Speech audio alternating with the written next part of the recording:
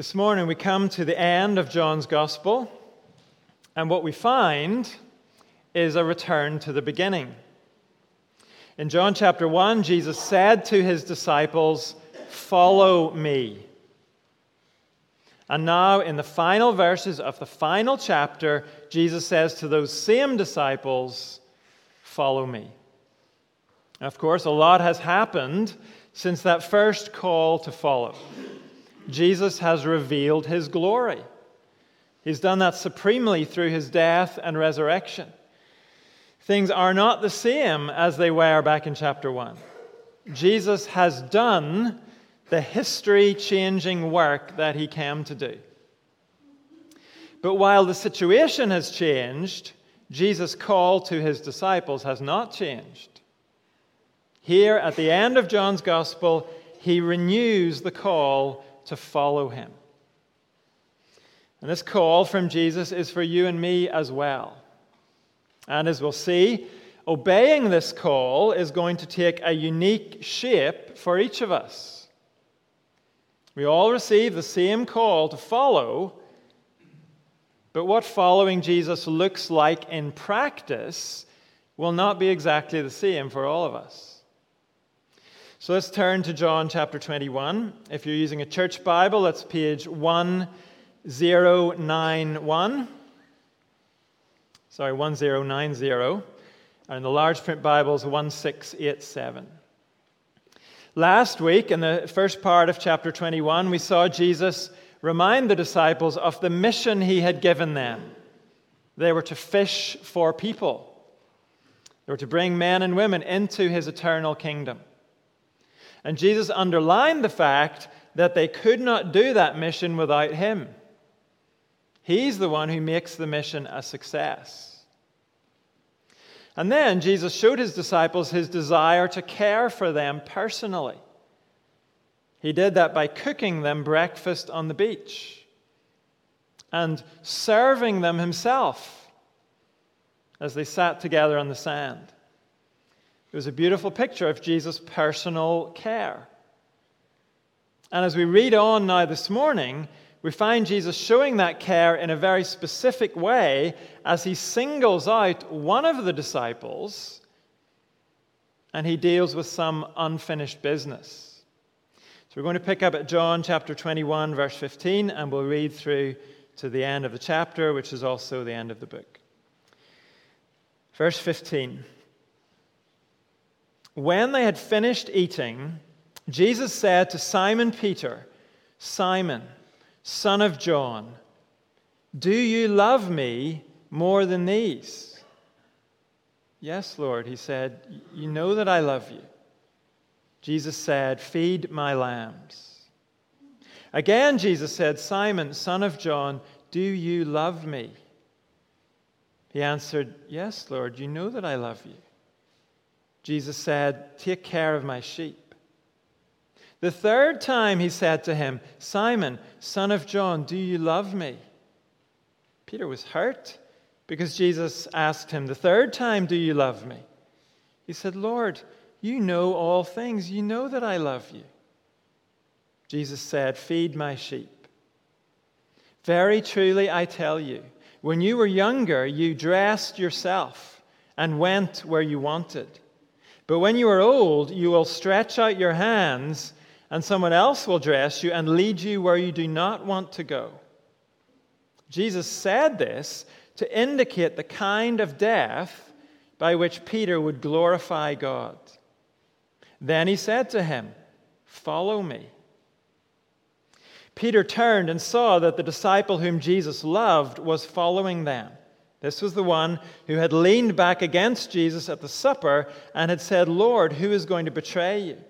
When Peter saw him, he asked, "Lord, what about him?" Jesus answered, "If I want him to remain alive until I return, what is that to you? You must follow me."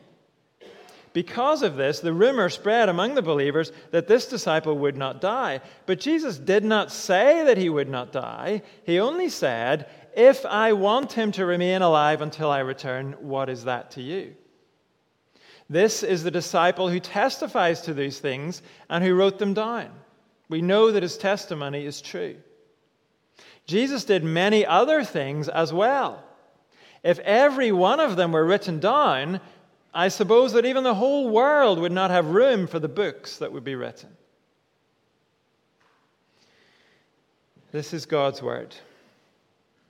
And it shows us, while we're all called to follow Jesus, what that looks like will take a unique shape for each one of us. Now, of course, there are things that are exactly the same for all of us. We're all called to the same mission. We're all commissioned to be Jesus' witnesses in this world. And we all have the same message, the message of forgiveness of sins through faith in Jesus. And as Jesus' witnesses, we are all called to obey him and to love one another. Those things are the same for every single one of us.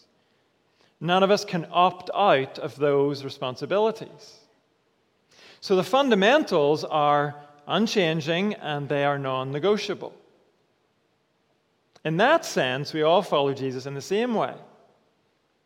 That's taken for granted in this passage. But what we are also shown here is that as followers of Jesus, we will not all have the same background, the same personal history. And we will not all follow Jesus in the same circumstances. And so our own particular service for Jesus will not look exactly the same as anyone else's. The best way to see what I'm trying to get at is to go straight to the opening verses here, which show us some of us are called to follow Jesus on the other side of dramatic failure. Peter has a big personality. Simon Peter, that is.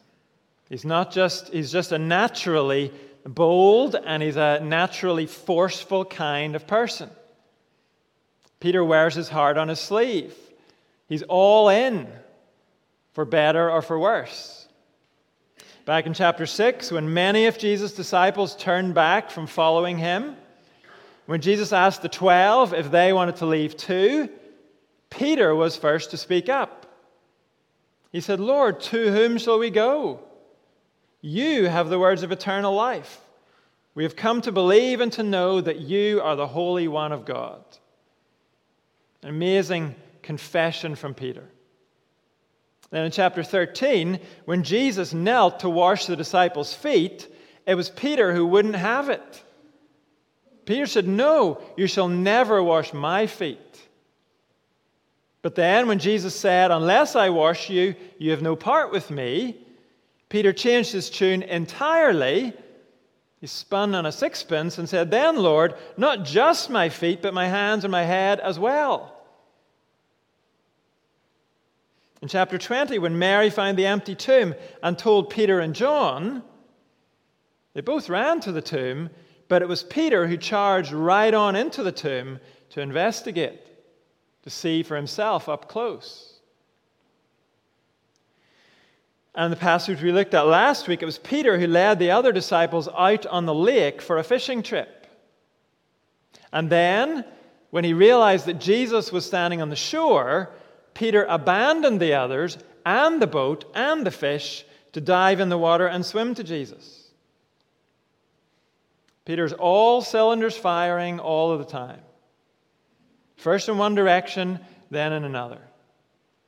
Sometimes the results of that are great. Sometimes they're not so great. That's the way Peter is. But here, there's some unfinished business Jesus has to deal with between him and Peter. In chapter 13, after he washed their feet, Jesus told the disciples he was going away. Jesus said he had a path to travel that only he could travel. Jesus was talking about the cross. He was going to go to the cross to die for the sins of the world. That was something only Jesus could do. But Peter disagreed. Peter was sure that actually Peter, could do that. And John 13 tells us what happened. Simon Peter asked him, "Lord, where are you going?" Jesus replied, "Where I am going, you cannot follow now, but you will follow later." Peter asked, "Lord, why can't I follow you now? I will lay down my life for you." Peter was cocky. He was full of self-confidence. But Jesus knew how far Peter would get with his big talk. Jesus said, "Peter, before the cock crows, you will disown me 3 times." And that's exactly what happened. Whatever was going on in Peter's head exactly at that time, the outcome was that as Jesus was being tried by the Jewish leaders, Peter stood in the courtyard warming himself at a fire with Jesus' enemies. And 3 times, Peter publicly denied that he was even a disciple of Jesus. And now, here on the beach in Galilee, on the other side of Jesus' death and resurrection, that massive failure by Peter is the elephant in the room. Peter's denial happened beside a fire. And here, as they sit on the beach beside another fire, Jesus confronts the issue. Look again at verse 15. When they'd finished eating, Jesus said to Simon Peter, "Simon, son of John, do you love me more than these?" "Yes, Lord," he said, "you know that I love you." Jesus said, "Feed my lambs." What does Jesus mean when he asks Peter, "Do you love me more than these?" I think he means, "Do you love me more than these other disciples love me?" After all, that is how Peter used to present himself. He was the man of steel disciple. He was the disciple who would bravely go where no other disciple would go for Jesus. Maybe the others couldn't hack it when things got tough, but Jesus could rely on Peter. Peter was the rock, after all. Peter would never let Jesus down. Peter loved Jesus more than the other disciples loved Jesus. But Peter did let Jesus down. He disowned Jesus publicly and repeatedly and with curses. And here, publicly, in front of the other disciples, Jesus asks Peter, "Peter, do you still want to make those big, bold claims about yourself?" And notice how Peter responds. He says, "Yes, Lord, I love you, but there is no bravado anymore. There's no boasting anymore that he can do what no one else can do." Jesus has mentioned the others, but Peter makes a point of not comparing himself to the others. That's what he used to do, but now Peter simply says, "You know that I love you, Lord.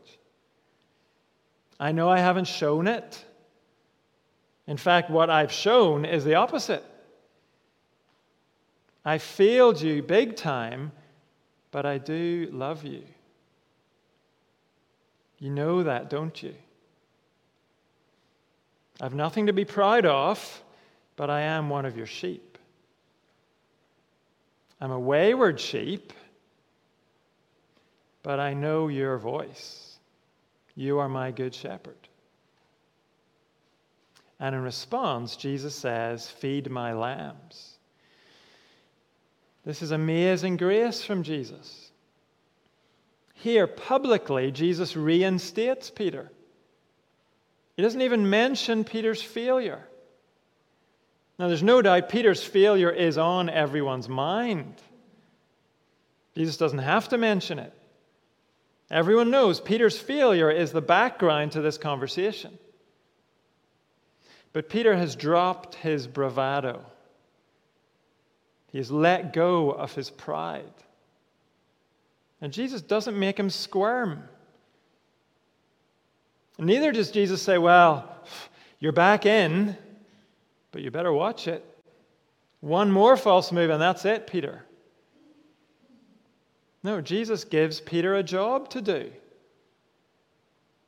Peter is to take that bold, all cylinders firing personality of his and use it not to show everyone how outstanding he is. He's to use that personality of his to tend Jesus' flock, to pastor the church. That's what Jesus means when he says, feed my lambs. It means take care of my people. There could be no better way of showing that Peter's been forgiven and accepted. Jesus entrusts him with the care of the church. And that will require all of Peter's boldness. We know from earlier in John's Gospel, the flock will be attacked by savage wolves, false teachers who try to destroy the church. Shepherding the flock will require boldness from Peter and also great tenderness. It will involve going after lost and wandering sheep and tenderly restoring them, just as Jesus is doing here with Peter. Now, Jesus himself is the true shepherd. Later in the New Testament, Peter will call Jesus the chief shepherd. The flock belongs to Jesus, not Peter or anyone else. But what grace from Jesus to take Peter, the failure, and make him an under-shepherd of Jesus' flock. In verses 16 and 17, Jesus asks Peter the same question 2 more times. And Jesus gives the same gracious commission to Peter 2 more times. And some people have noticed there are slight variations in the wording each time. That's noticeable in English. It's even more noticeable in Greek. That's the language that's behind our English translations. In Greek, Jesus uses different words for love here. He uses different words for sheep. He alternates the word feed with the words take care of. And Peter uses different words for know. And when we notice that, we might wonder, is there some significance to it? That variation in the wording? Well, I don't think there is. It's a feature of the Bible in general that if there are several different words that say the same thing, the Bible will tend to use those variations. And that generally biblical style is very noticeable in John's Gospel in a lot of places. So then, if the slight variation in wording isn't significant, why does Jesus ask Peter the same question 3 times?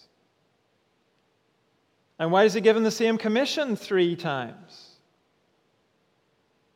Jesus does it, surely, to show that Peter's reinstatement is just as public and just as emphatic as Peter's failure.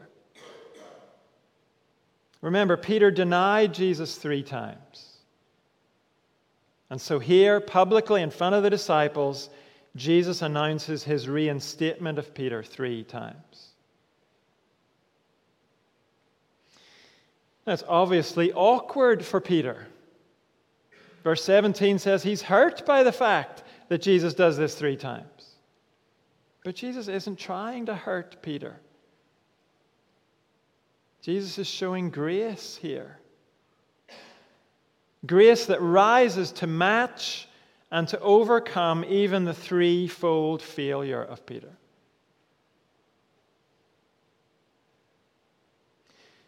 And for some in this room, the call to follow Jesus will take a similar shape for you. We've all failed Jesus. But maybe you failed him in some spectacular way. Some way that really got people's attention. Or maybe you failed Jesus in some way that brought really catastrophic consequences into your life. And into the lives of your family and friends. Some of us are called to follow Jesus on the other side of dramatic failure. And if you are in that category, this passage does not downplay your failure, doesn't sweep your failure under the carpet and ignore it. This passage asks you a probing question. Where is your heart now? You have failed Jesus, but do you love Jesus?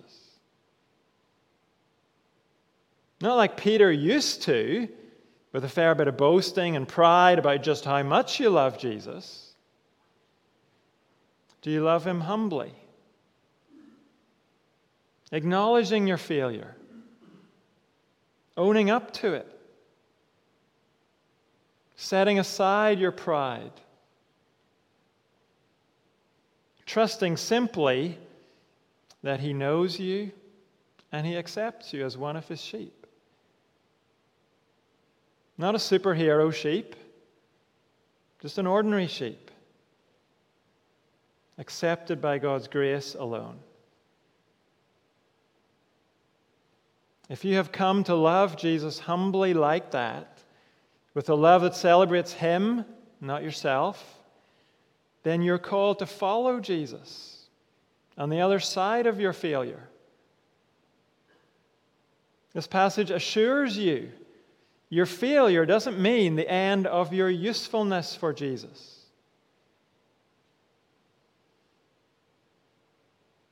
And so will you accept his call to move forward? Humbled by your failure, yes, but not useless because of it.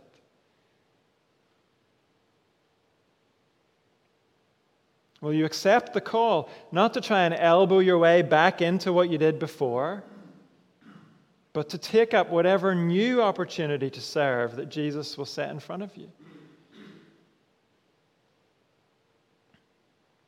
This is not saying, by the way, that everyone who fails dramatically is then called to be a pastor. In Peter's case, this commission Jesus gives is specific to him. Your own failure probably didn't take the same form as Peter's did. And so your future service probably won't take the same form either. But if you will come to Jesus without pride, you will receive the same call to follow that Peter received.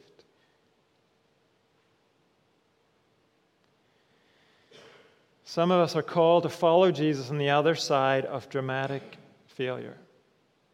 And some of us are called to follow through significant suffering. Now, it just so happens that this applies to Peter's situation as well, but it's distinct. Peter's failure is in the past. Peter's suffering will be in the future. Look at verse 18. Jesus says to Peter, "Very truly I tell you, when you were younger, you dressed yourself and went where you wanted. But when you are old, you will stretch out your hands, and someone else will dress you and lead you where you do not want to go." Jesus said this to indicate the kind of death by which Peter would glorify God. Then he said to him, "Follow me." We might read this and wonder, okay, verse 19 says that verse 18 is talking about the kind of death Peter will die. So, what kind of death is verse 18 talking about? Is this about death in a care home? Being dressed by someone else and led by someone else?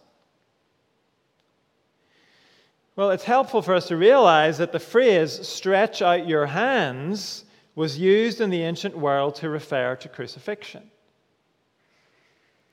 So if we read verse 18 with that in mind, the verse is talking about Peter being tied or nailed to the cross beam of the cross, and then led away to death, carrying that cross beam. That is the kind of death by which Peter would glorify God. And in fact, the historical evidence indicates that by the time John is writing this gospel, Peter had already been martyred in Rome. under the Emperor Nero. That was about 30 years after Jesus said these words to Peter. So here, as Jesus calls Peter to follow him, Jesus also confronts Peter with the personal cost for Peter. And then Peter served Jesus for 3 decades, knowing what was coming. We hear that and we assume Peter must have felt dread. And maybe he did to some extent, but the emphasis here is on glory. Verse 19 says, Peter's significant suffering is how Peter will glorify God. Jesus traveled the road of suffering ahead of Peter. We read earlier this morning from John 13, Jesus' explanation that Peter could not follow until Jesus had traveled the road first, alone. But now the chief shepherd has gone ahead. He has died to save the sheep, and now Peter can follow. And later, no doubt with these words from Jesus in his mind, Peter was able to write, Christ suffered for you, leaving you an example that you should follow in his steps. Peter was called to follow Jesus on a path of significant suffering. And for some of us here, following Jesus will involve that same path. I don't say that lightly at all. I wouldn't dare say it unless Jesus said it. But he does say it here. He says, God is glorified when you persevere in following him on a path that leads through suffering. Now, that suffering is unlikely to take the form of death by crucifixion. But it may well take the form of painful bereavement. It may take the form of chronic illness or devastating betrayal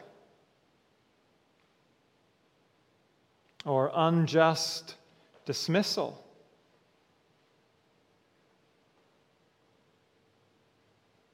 Are you willing to follow Jesus through that? Am I? Are you willing to cling to him and trust him as you travel that path? Because you know Jesus has gone ahead of you. He has endured hell for you. None of us who belong to Jesus will have to suffer hell. He took that step alone, so we wouldn't have to. But are you and I willing to follow on just a few of Jesus' steps? Whatever bit of his path he asks us to follow him on. And will we follow him courageously? Even if our bit of the path seems to go on and on.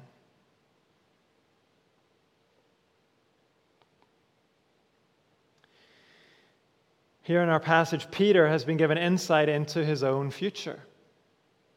He knows it will be glorious and painful at the same time.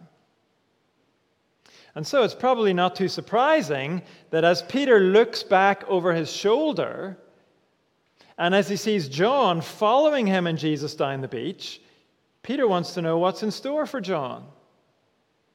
Verse 21, Peter asks Jesus, Lord, what about him? In the context of this passage, the word following is significant. It's used about John in verse 20. And yes, at one level, it simply tells us John is walking down the beach after Jesus and Peter. But considering what we've heard about Peter's public denial of Jesus and his public reinstatement by Jesus, there is a little reminder here that John didn't fail in that spectacular way. John's path has been different from Peter's. John hasn't stopped following Jesus. John doesn't need a public reinstatement. And Peter is intrigued. Peter wants to know if John's future path is going to be similar or different from his. So Peter asks, Lord, what about him? What have you got in store for him? Will it be less painful than what I'm going to face? Will his path be easier? And Jesus' answer is basically, mind your own business, Peter. Look at verse 22. Jesus answered, if I want him to remain alive until I return, what is that to you? You must follow me. Because of this, the rumor spread among the believers that this disciple would not die. But Jesus did not say he would not die. He only said, if I want him to remain alive until I return, what is that to you? This is the disciple who testifies to these things and who wrote them down. We know his testimony is true. As John writes these words, he, of course, has by this point lived the path Jesus had for him. Most of it anyway. John writes as a very old man who has been preaching these truths for many years. And now, near the end of his life, John has written it all down for us. And he takes the chance to correct a misunderstanding he's heard about. Jesus did not promise that John would stay alive until the second coming. But here is what it meant for John to follow Jesus. It meant a long life of bearing faithful witness to the truth about Jesus, culminating in the written witness of this book. This book that will remain until Christ returns. John shows that some of us are called to follow Jesus by a long life of steady, faithful witness. John, by all accounts, is not a spectacular man like Peter. John is low-key. Throughout this book, he's been in the background most of the time. And it seems that John died quietly and peacefully at the end of a long life. John and Peter are very often mentioned together in the Gospels, but it seems they could hardly be more different from one another. They both followed Jesus. They both had the same mission, the mission Jesus gave to all his followers, to spread the message of forgiveness of sins through faith in Jesus, to obey Jesus and love one another while they spread the message. Now that is the same for us all as followers of Jesus.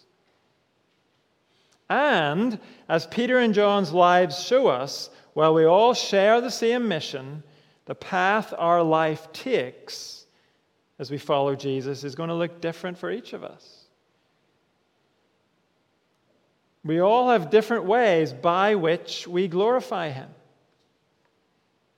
As we've seen, for some of us, it will be coming back to him after dramatic failure, to humble ourselves before him.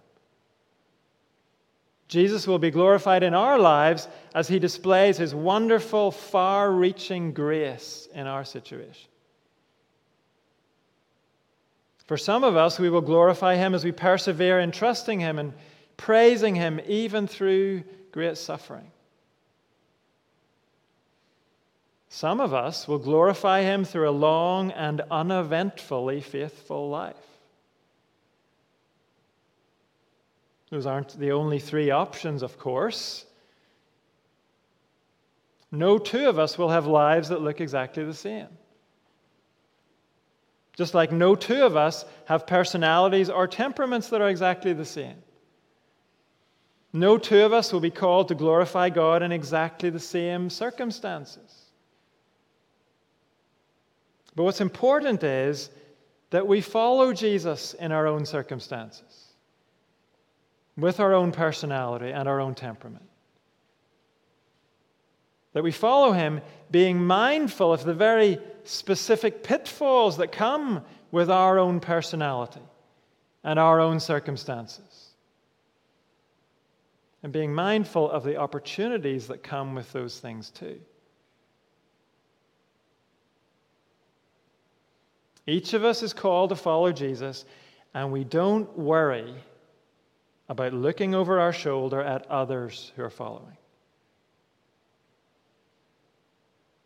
We don't look over our shoulder and we don't ask Jesus, well, what about him? What about her? What are you doing with him? What's going on with how you're leading her? We know what Jesus says to us when we start doing that kind of thing. He gives us the same polite but firm response he gave to Peter. What is that to you? You must follow me. I know what I'm doing with him or her, and you, my dear friend, don't need to know. Mind your own business and follow me in your circumstances. Now, this is not saying that we ignore our brothers and sisters in Christ. It is not saying we should never ask each other difficult questions or get involved in each other's lives. Of course, that is part of our life together as the family of God. The New Testament has lots to say about that in other places. But the point here is that as we serve Jesus together, as we follow him side by side, building our lives on the same truth, holding to the same gospel, the paths of our lives will take different turns. We're not all called to faithfulness in the same situations. And we don't need to worry about that. God has a unique path for you to walk. He has ways for you to glorify him as you walk that path. You can trust him to deal with others on the path he has for them. What we need to remember is that together we follow the eternal Lord. When we read the final verse of John's Gospel, it might seem like a slightly embarrassing exaggeration. Verse 25 says, Jesus did many other things as well. If every one of them were written down, I suppose that even the whole world would not have room for the books that would be written. We might read that as an exaggeration from John, but I doubt that's what's going on. We said at the start of this that the end of John's Gospel is a return to the beginning. And we've seen one aspect of that as Jesus renews his call to the disciples from chapter 1, the call to follow him. That was in the second half of chapter 1. But here, in the final verse of his gospel, John is taking us right back to his introduction. The first verse of John's gospel told us Jesus Christ, the Word of God, was already there in the beginning. He was there before creation. And it was through Jesus that all things were made. It was this same eternal Lord who came from the Father, who took on human flesh and made his dwelling among us. The Jesus we have just met and watched and listened to in John's Gospel is the eternal Word of God. And so, it is no exaggeration at all for John to close his Gospel by reminding us of that fact. It is no exaggeration at all for John to point out that Jesus, the eternal Lord, did many other things as well as the things John has written down for us. Of course, the whole world is too small to hold the full record of the glorious works of our Lord. From before creation to the day John put his full stop at the end of this gospel and stretching on into the eternal future. Of course, the world is too small to hold all of that. And as you and I consider that truth, aren't we left to wonder at the incredible reality that this eternal one so loved us that he came and died for us? That he has promised to come back for us. And that in the meantime, he invites us to follow him. We are blessed to a degree we might never fully understand. But surely the little we do understand gives us reason to worship our eternal Lord. And so we come together from all our different circumstances, with all our different personal histories, with all our different present weaknesses and abilities and personalities. We come together committed to following him. And we worship him with one voice because he is worthy. Because we have life in his name. And because his wonderful works will never end. So let's respond to John's Gospel as a whole, not just this last section. Let's respond by worshiping our risen Lord together now as we sing, King forevermore.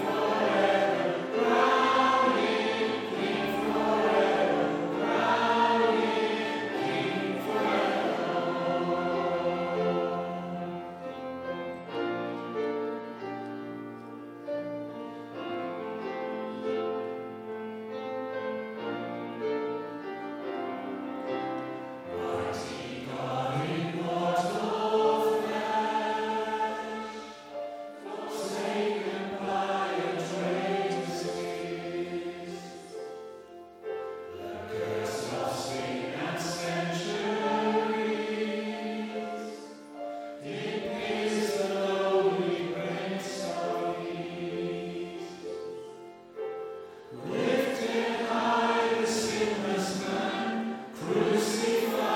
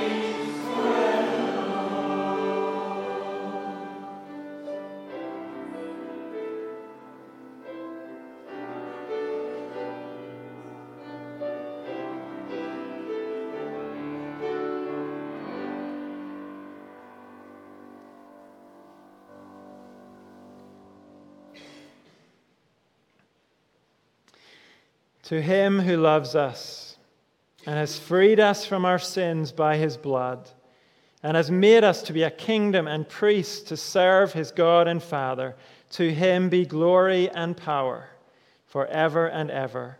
Amen.